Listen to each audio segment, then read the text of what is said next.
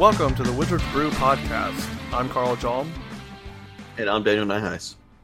So this week, we're going to do a little bit of a kind of a level up episode, a good way to improve your deck building. One of the greatest things you can do is to take a known list and make a few changes to it, kind of customize it for your local metagame. So we're going to be tweaking some Netdecks this episode. There's people out there that are like, oh, I don't Netdeck because it's, the devil pretty much. And look, that's perfectly fine. If you don't want to play Netdeck and stuff like that. But here's the thing. Netdecks are done because, or they are out there because they're technically the best decks to play. What we're looking to do now is, now that we have the best deck in our hands, we want to improve it. We want to make it better for us. I mean, a prime example is how I've talked about ad nauseum for a million years now, where I have refined a list to make it tuned for a specific meta.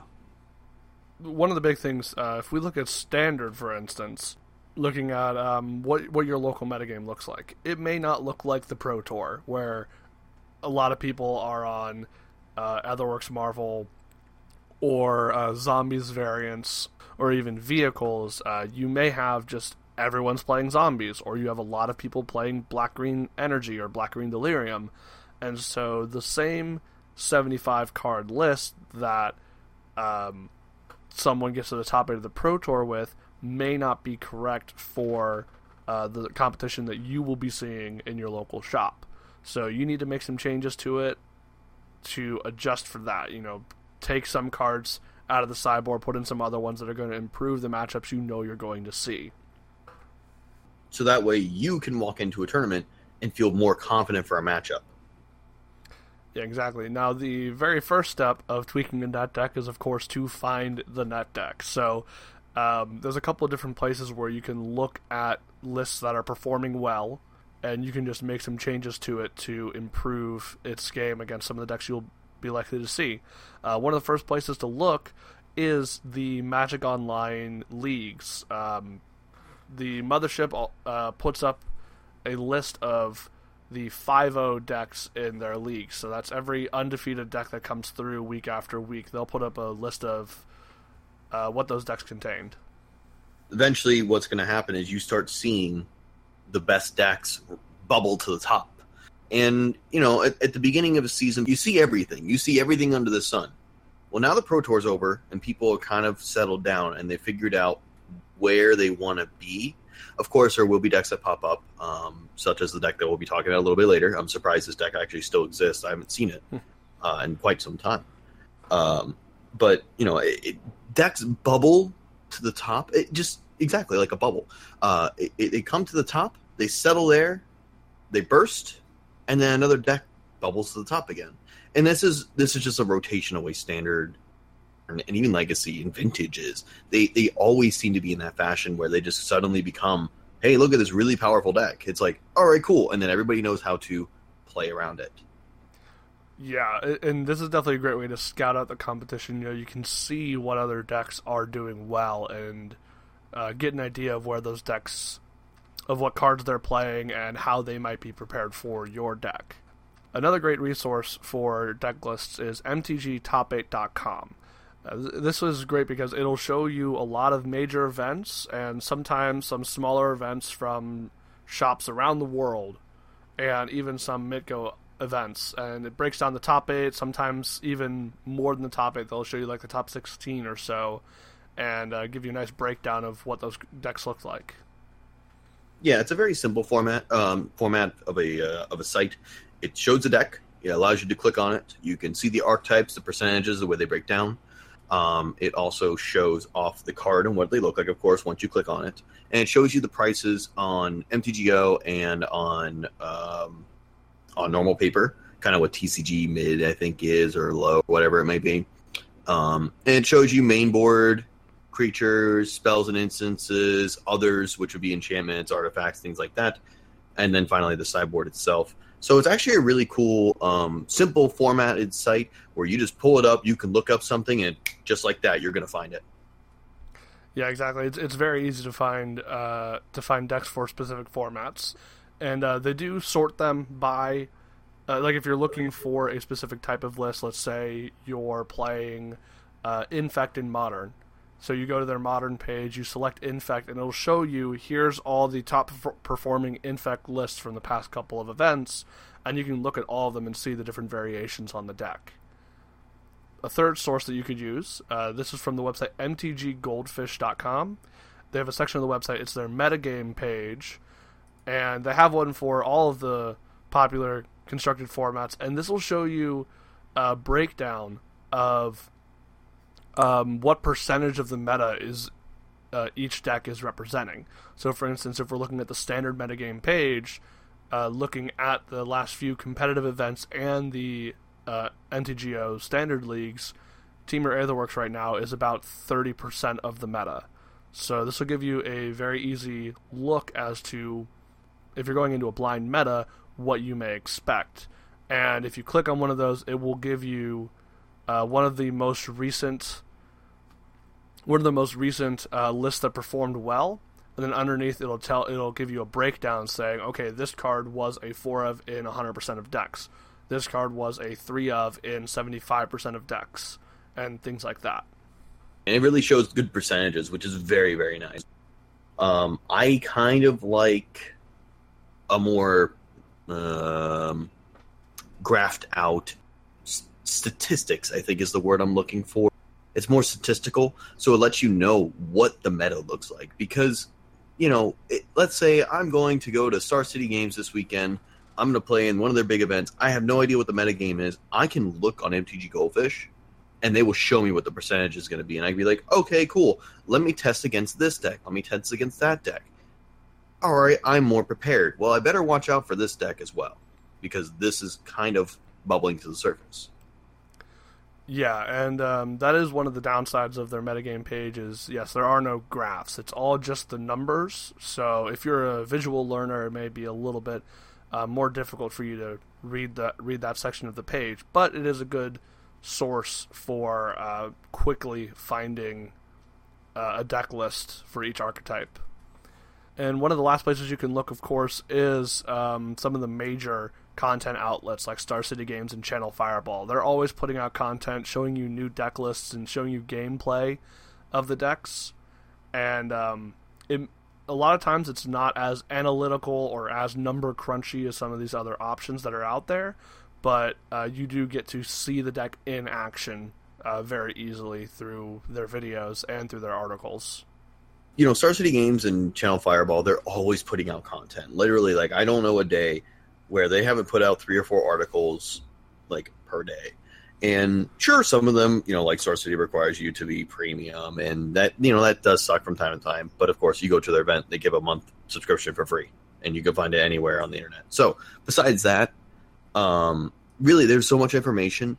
The world is oversaturated with the amount of Magic content out there. There's so much to absorb. And with Star City and for Channel Fireball to put their big name players, like a lot of Pro Tour players, Reed Duke, Eric Froelich, LSV, things like that, onto the Channel Fireball page and stuff along those lines, you learn way more than you actually think you would.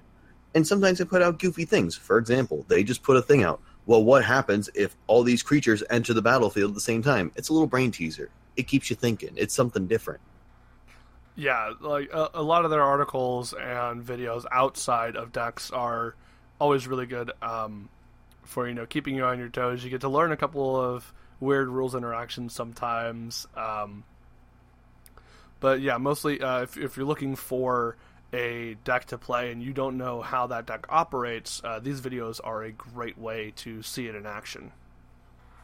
Yeah, they have a lot of content. I recommend checking them out. Subscribe to them on YouTube and stuff like that, and finding them on Facebook. You'll learn way more, and you'll become a better player because of it, honestly. Now, once you've selected your deck, it's time to identify what the deck's game plan is. And if you haven't seen the deck in action, let's say you have some trouble finding a video of someone playing it, there's a couple of steps that you can take to figure this out. One of the first steps is looking at the number of lands that the deck plays. Depending on the format, the number of lands will suggest a couple of different things. Usually less lands is going to mean it's an aggro deck, or it's looking to end the game quickly, or it doesn't need to draw many lands to cast its spells. And if it has more lands, it's likely going to be a control deck. The numbers change for each format. Right now, in Standard, you're looking at anywhere from like 22 to 24 lands. Means you're an aggro style deck. You're looking to play creatures or threats within the first couple turns of the game. And then if you're going upwards from there, you're going up to 26 or 27 lands. You're looking at more of a control deck. Yeah, exactly. The more lands kind of indicate more, the longer the game should go, honestly. 19, 20 lands, you're looking to end the game pretty quick. 24, 25 lands, you're looking for a long game. And you don't notice that at first, but once you start really looking into a lot of information, you'll notice, like, oh, so that's why that combo deck really only plays, like, 5 basics. Yeah, when you get into Vintage and Legacy, that's when the land count can be a little bit, it can fluctuate a little bit more because just the strategies being used by some of the decks, you can really cut down on the number of lands you're playing. But generally, the concept still stays the same. The less lands, the faster the deck is. The more lands, the slower the deck is. Yeah, it's kind of the gist. Mm-hmm. Now, once you've identified where this deck sits as far as its gameplay speed, now one of the places to look is the mana curve. So that is, of course, if you were to make a bar graph, with each bar being each converted mana cost of the cards being played in the deck, you should be able to see like a curve, most likely. Like, it's going to go up and peak and come back down most of the time. And this mana curve is really going to help illustrate when this deck is putting pressure on its opponent, or when it's really going to turn on for the most part. For instance, I'm looking at an aggro deck right now in Standard, and I can see it peaks up at 2 converted mana cost, and it drops back down pretty quickly because it plays a lot of 2-drops to turn on the pressure immediately. Now, after you've identified where the mana curve sits, you definitely want to look at the we're going to call these the power cards, and these are the cards that the high power cards that are being played in the deck, and most likely what the deck is built around. If we were to look at a Standard list, for instance, we've got the Teamer Aetherworks Marvel. You've got, of course, your Ulamog, the Ceaseless Hunger, and your Aetherworks Marvel. And those cards are both very powerful in their own right, and definitely the reason why anyone would be playing that deck. With that being said, certain decks, Legacy and Modern and stuff like that, let's look at, like, a Storm-based deck. Well, I mean, you can go for the namesake cards, Grape Shot, Empty the Warrens, Tendril of Agony, but let's look a little deeper. You're looking at fast mana. You're looking at quick cantrips, Serum Vision, Brainstorm, Ponder, Preordain, things like that. The fast mana being Dark Ritual, Cabal Ritual, Pyretic Ritual, Desperate Ritual, things like that. All these ritual-style effects, because that's the namesake of the deck, to generate a bunch of mana and then combo off. So, quick, efficient cards, it's probably going to be very aggressive. If you see a Dark Ritual turn 1, you're probably scared. Yeah, exactly. Dark Ritual turn 1 means the game is usually going to end really quickly. Yeah, or they're just resolving a Necropotence, and you're just like, oh, crap. And then you're like, wait a second, you can't do that in Legacy. Now, after you've identified the power cards of the deck, the decks that kind of are the big gears in the clockwork that is the list, you want to look at the synergies. And this is going to be what kind of helps fill in the gaps and helps link those cogs together in this clockwork that we have. So with Aetherworks Marvel, you've got Aetherworks Marvel itself has synergy with a lot of the deck. It allows you to cast spells that are much more expensive than you should be able to cast on that turn, and then you have all your energy generating cards which synergize with that. So you have your Attune with Ether, your Rogue Refiners, your Whirler Virtuosos. Those feed into the Aetherworks Marvel and allow it to be strong. And same with Storm. The rituals act as your synergy cards because those help build up your Storm count as well as give you the mana to cast your more expensive spells like your Dark Petition or the Tendrils of Agony itself or your Past in Flames, depending on what build you're playing. A good example of this is, you can go off of Ulamog, but again, let's look a little deeper. What about the Puzzle Knots? The Puzzle Knots indicate that you're generating as much energy as you can as fast as you can. That's a big deal. You're looking at, you can look at turn 1 Attunement Aether, turn 2 Puzzle Knot. You know exactly what you're playing against now. Yeah, exactly. The Woodweaver's Puzzle Knot is really one of the big key synergy cards in Etherworks Marvel because the card by itself gives you enough energy to pop Etherworks Marvel, and then if you accidentally miss on your Marvel spin, there's a good chance you hit a Woodweaver's Puzzle Knot and you can just go again the next turn. It also helps out with the deck as it sometimes doesn't play a lot of creatures for board presence early. It can only deal with threats 1-for-1, and so Woodweaver's Puzzle Knot helps it recover from really bad starts. So you find a lot of synergy with that card working within the deck in multiple different ways. And then if we go into even other decks, if you look at Modern Infect, for instance, Modern Infect, your synergy cards are the cards that help protect your creatures. So that would be Vines of Vastwood, or in some builds, even now Blossoming Defense. Those not only help pump your creatures to advance your game plan faster, but also can protect your creatures from kill spells or lightning bolts or anything like that. And so those cards are kind of 2-in-1. They synergize with the deck in two different ways. There's a lot of synergy in the deck that is able to, be built around with, basically. Mm-hmm. Now, after you've identified these synergy cards and you kind of have a good grasp on how the deck operates at this point, if you've identified these cards correctly, and really identifying the cards correctly is mostly just looking at the list as a whole and reading the cards. A lot of times, once you've read the cards, you can get a good idea of where each of them fits in as a synergy card or a power card or anything like that. The next place to look is what tools the deck is using to fight the current metagame.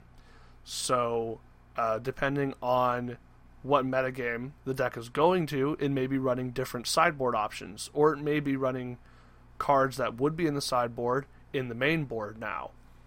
So, for instance, in Legacy, you might see a deck running Knight of Soul's Betrayal in its sideboard. And that's a legendary enchantment that costs 2 black, and it says all creatures get -1/-1. And you'll see these show up when someone goes to a metagame where they expect True Name Nemesis to be there, because True Name Nemesis gets protection from a chosen player when it enters, most of the time the controller's opponent. And then it can't be killed, it can't be blocked, and Knight of Soul's Betrayal kills it right on the spot. Even though it's got protection against from the player that has a Knight's Soul Betrayal, the state-based action says all creatures get -1/-1, so he's a 3/1 and dies instantly, which is great, because that card is very annoying to play against, especially when it has a Uzawa's Jitte on it. You can't win. Or you might see, in Legacy or even in Modern, someone packing 1 to 3 copies of Engineered Explosives in their sideboard, and you'll see those a lot against token decks. So Engineered Explosives is a really great answer to a Storm deck that's looking to kill with Empty the Warrens. It's a great answer to a Young Pyromancer deck. Or in Modern, it's a good answer to someone playing black-white tokens with Bitter Blossoms and Gideon Ally of Zendikar and things like that. Yeah, and then the best part about Engineered Explosives is, let's say your opponent has a bunch of Swift Spears and Goblin Guys on the field. 3 mana to destroy their board, probably going to win after that. And then when we look into Standard, you'll probably see decks that are playing red have Magma Sprays, and that's of course going to help out a lot in the matchups against the Zombies decks. against vehicles to kill scrap heap scroungers, against any of the aggro decks because creatures have low toughness. So if you see magma sprays, that's because the pilot was expecting any number of those decks. It's kind of a general purpose card that's going to show up in every list that has red, but the number of them will change depending on what metagame they expect. Exactly. If they're expecting a fast aggro metagame, you're going to see 4 all day long. If you're expecting a lot of marble, but you don't want to lose to Mardu, zombies, 2 or 3 is probably the right spot. If you're expecting a heavy control meta, you're probably going to run 1, maybe 2. Yeah, 1, maybe 2 to deal with the odd guy out who's playing black-white zombies, things like that.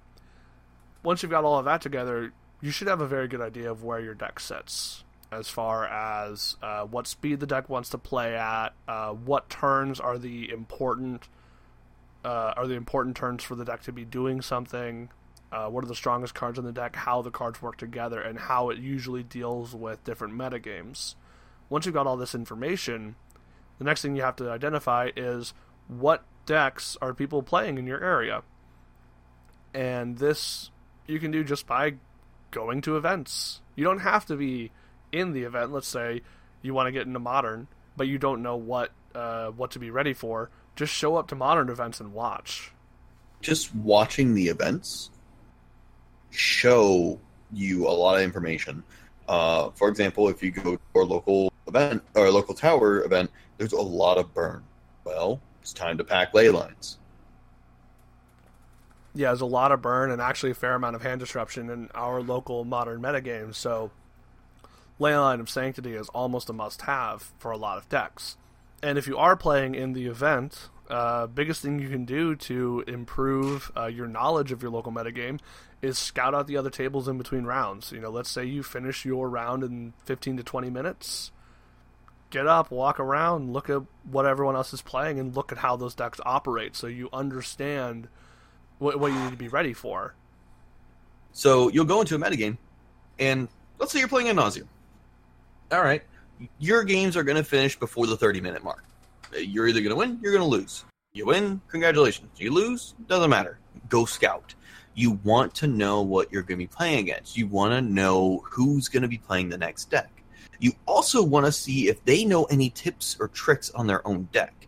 For example, Storm in Modern runs Remand. Well, you can remand your own Grape Shot, which I had no idea, and you're able to recast it.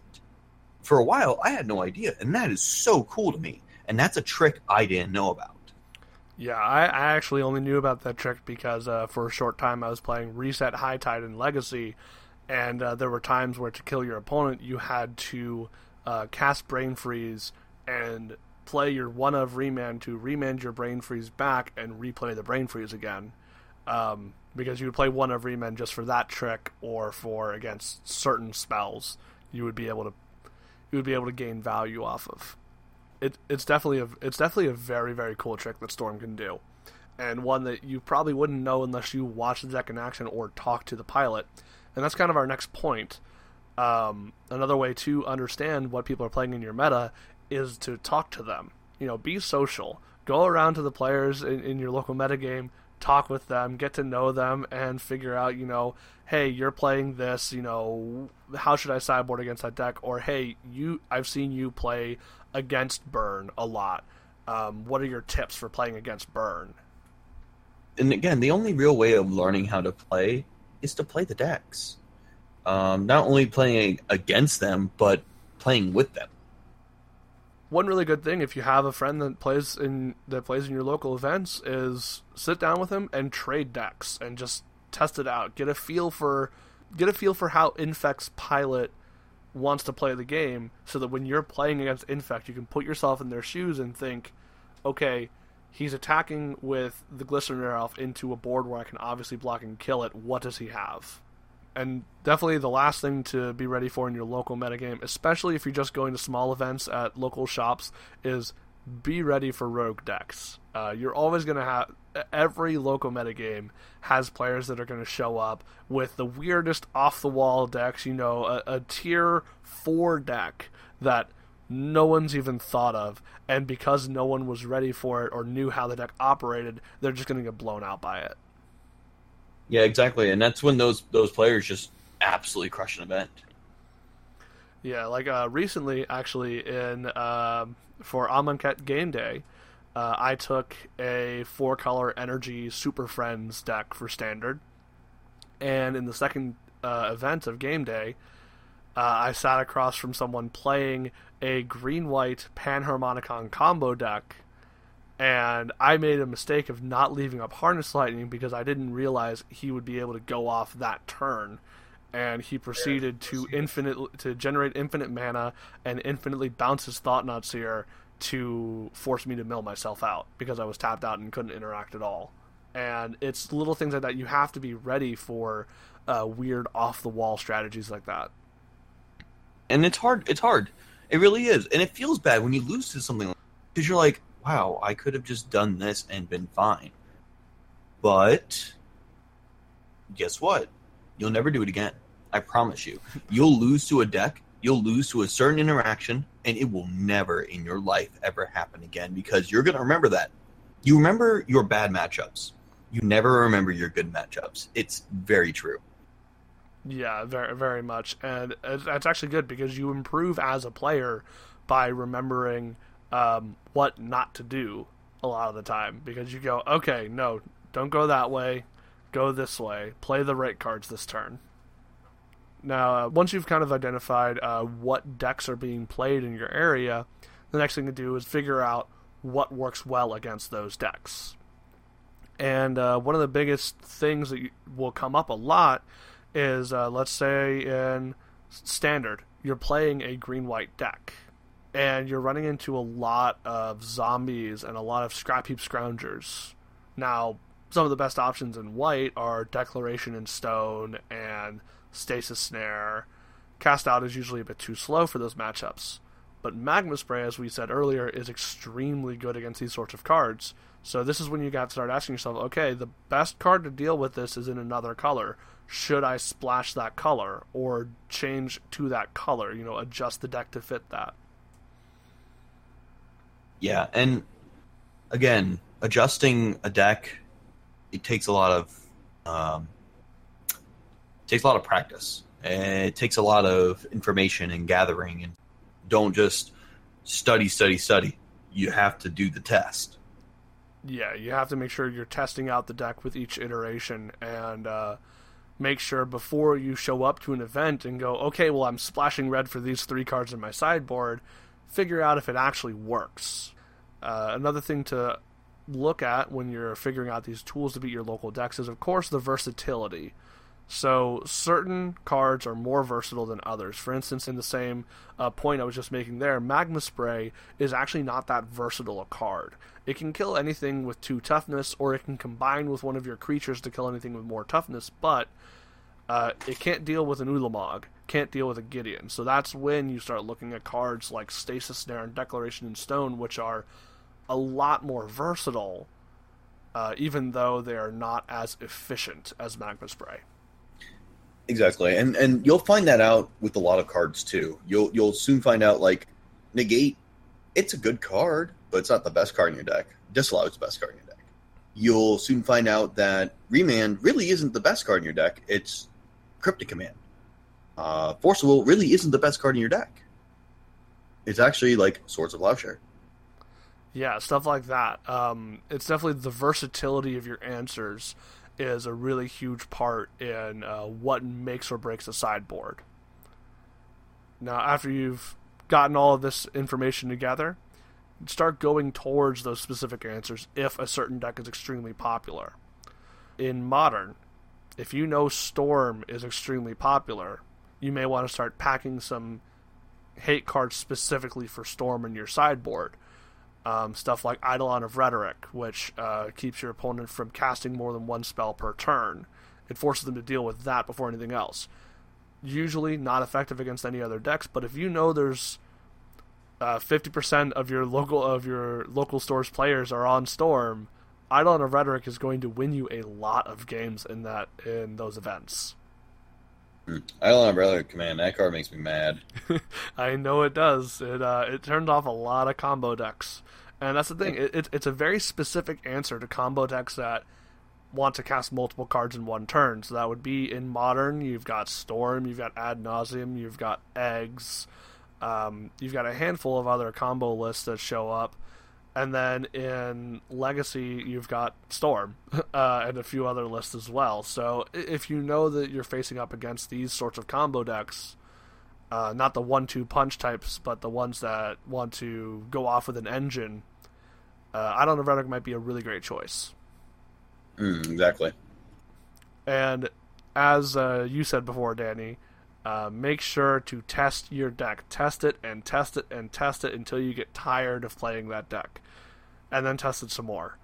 Because you need to make sure that the adjustments that you're making to try and beat your local metagame actually work. Don't just show up to a metagame full of zombies and say, okay, well, I think these cards are going to work against zombies. Make sure that they do.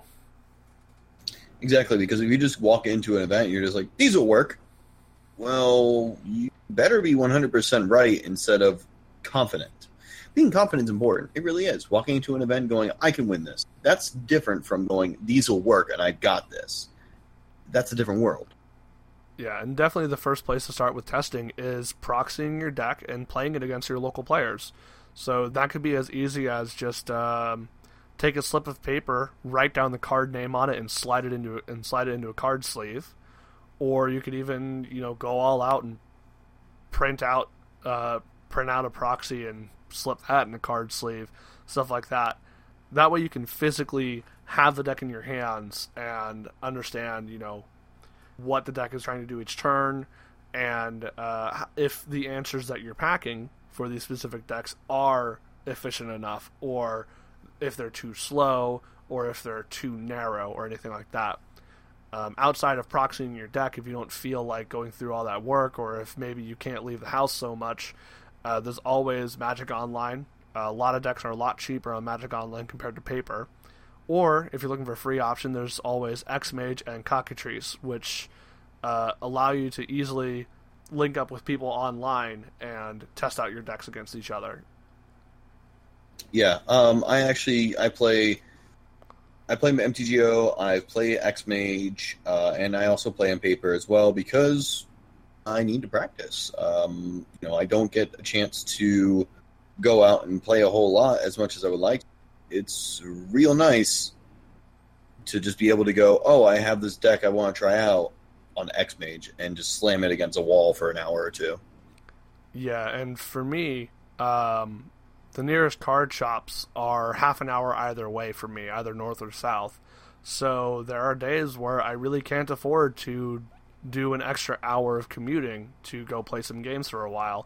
So instead I'll load up Magic Online, or I will load up X-Mage and just play against people. And one of the greatest things about X-Mage that I've found is some players will be more than happy to, give you some comments on your deck. Now some of those comments may be a bit more negative than others. You are, of course, dealing with the internet.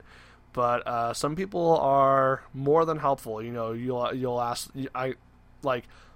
You can ask them, hey, you were on zombies. Is there anything better that I could have done on my turn 4 than what I did? And they'll go, oh yeah, well if you had this card in your hand, you could have totally used that. Things like that. It's very similar to playing in person. Just be conversational with your opponent in those games, because in X-Mage and Cockatrice, there's really nothing at stake. Exactly. I mean, and it doesn't matter either way. You really want to just get as much games in as possible. And being nice on the internet helps. It really does. Yeah. Now, as you're testing the deck, you may run into cards that aren't performing as well as you imagined, when you were drawing up the deck. Or some cards are overperforming and you're like, okay, well this is doing this one-of card in my deck is great literally every time I draw it. I want more copies. So you need to change your list. One of the biggest things when you change your list is track the different iterations of your list. Keep track of the different versions. That way, when you're on version 5 of your deck, and you go, okay, well, the deck was much better when I was playing 4 Selfless Spirits. What did that list look like again? You can just go right back to it. And one of the greatest tools for that is the website I've been using to put out the deck lists for our Brew of the Week every week, and that is deckstats.net.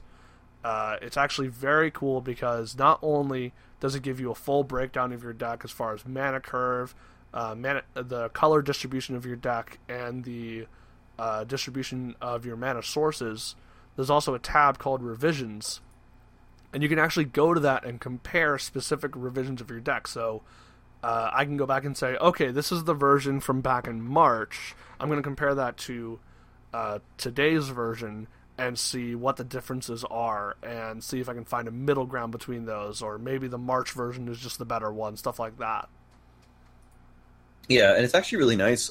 You've been using this for a while now when talking about the lists, and I find it a very, very cool application comparative to a lot of other like deck building things. Yeah, it's definitely grown into my favorite one so far. I know we were using Tapped Out for a while, but Deck Stats has just been all upside for me. They update really quickly with the new set with Amonkhet. They got the cards in there really quickly, and entering cards into the deck is actually very straightforward and very easy. And then it just does all that math for you. You can even look up the probability that you will draw a card on any subsequent turn. So I could type in, okay, well, I want to have drawn 4 islands by turn 6. And it'll tell me the probability of that happening. That's pretty sweet information, honestly. Yeah, like all that math is really good. And I mean, honestly, that's how the pros do it, is they crunch the numbers and they go, okay, what are the chances of me having this curve of turn 2, turn 3, turn 4 every game? And they'll be like, okay, well, that's a 60% chance of that happening, so that's really good. Stuff like that. So not only is it good for comparing different revisions of your deck, it's also good for just looking at, getting really, really, really deep into the numbers of your deck. Here's the thing. When you're trying to do number crunching, it really takes a specific mindset. You really have to be kind of in the proper mood, in the brain for it, and just being ready for it. Because the thing is you can play Magic all day long, but if you're not ready to learn at a deeper level, then you're not going to. Getting better at the game does require work, like anything else, and putting in the time.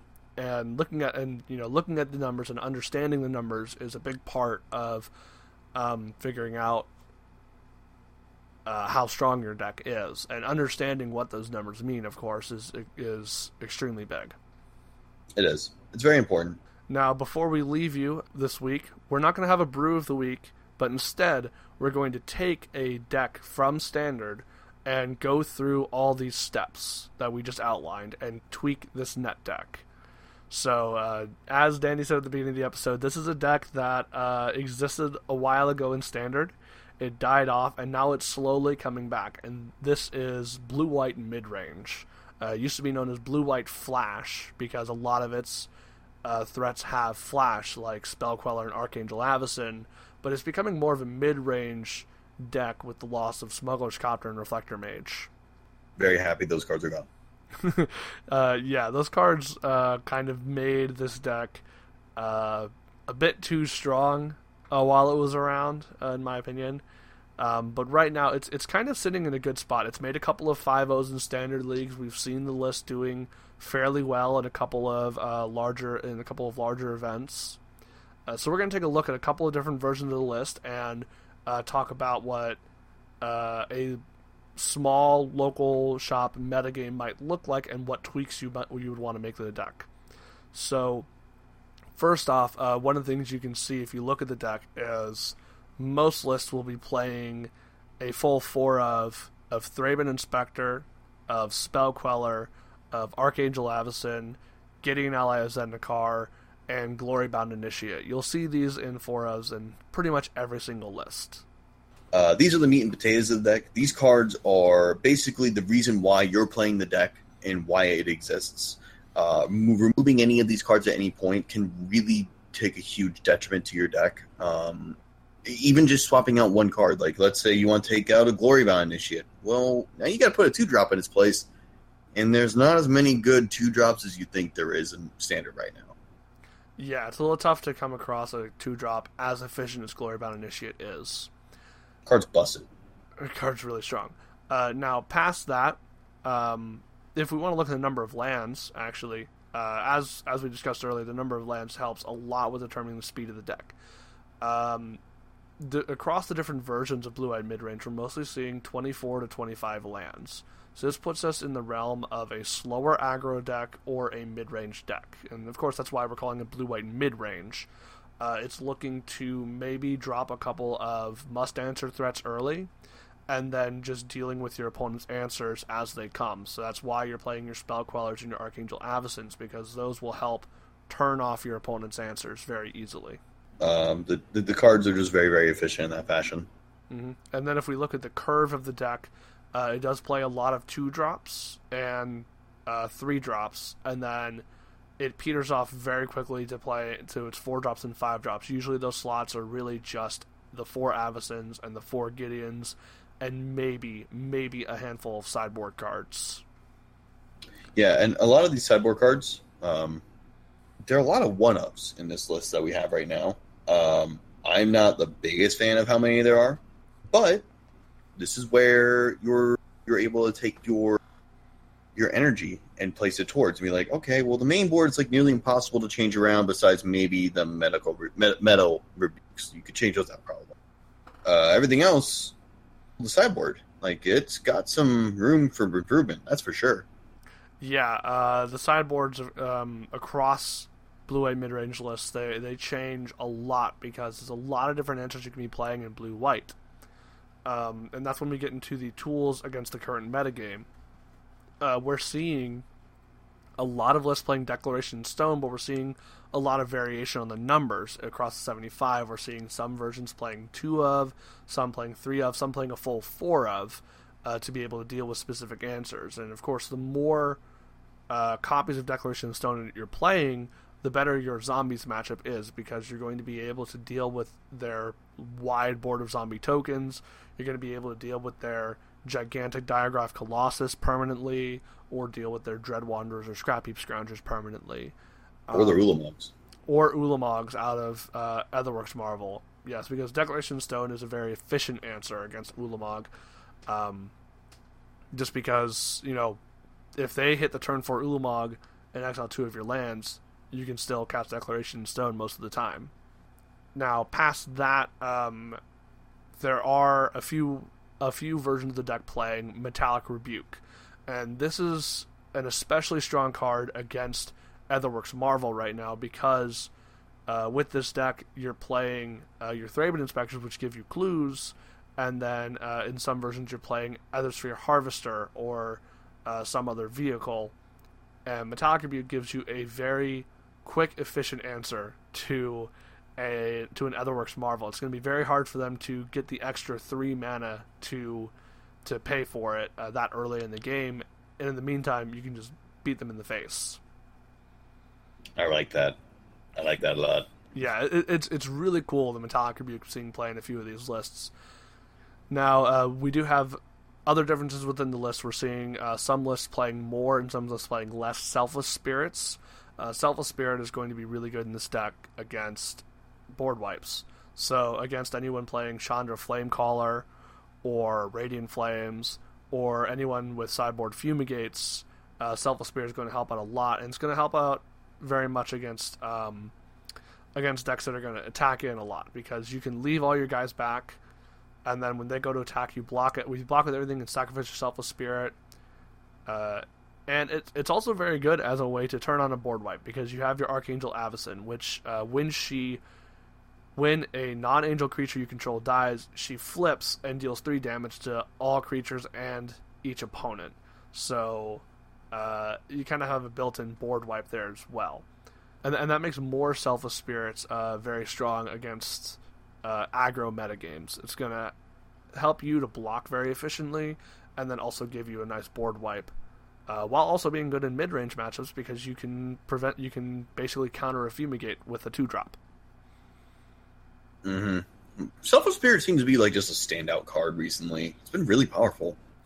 Now, one of the most interesting cards, and this may not be apparent at first glance why it's in the list, a few versions are playing Eldrazi Sky Spawner.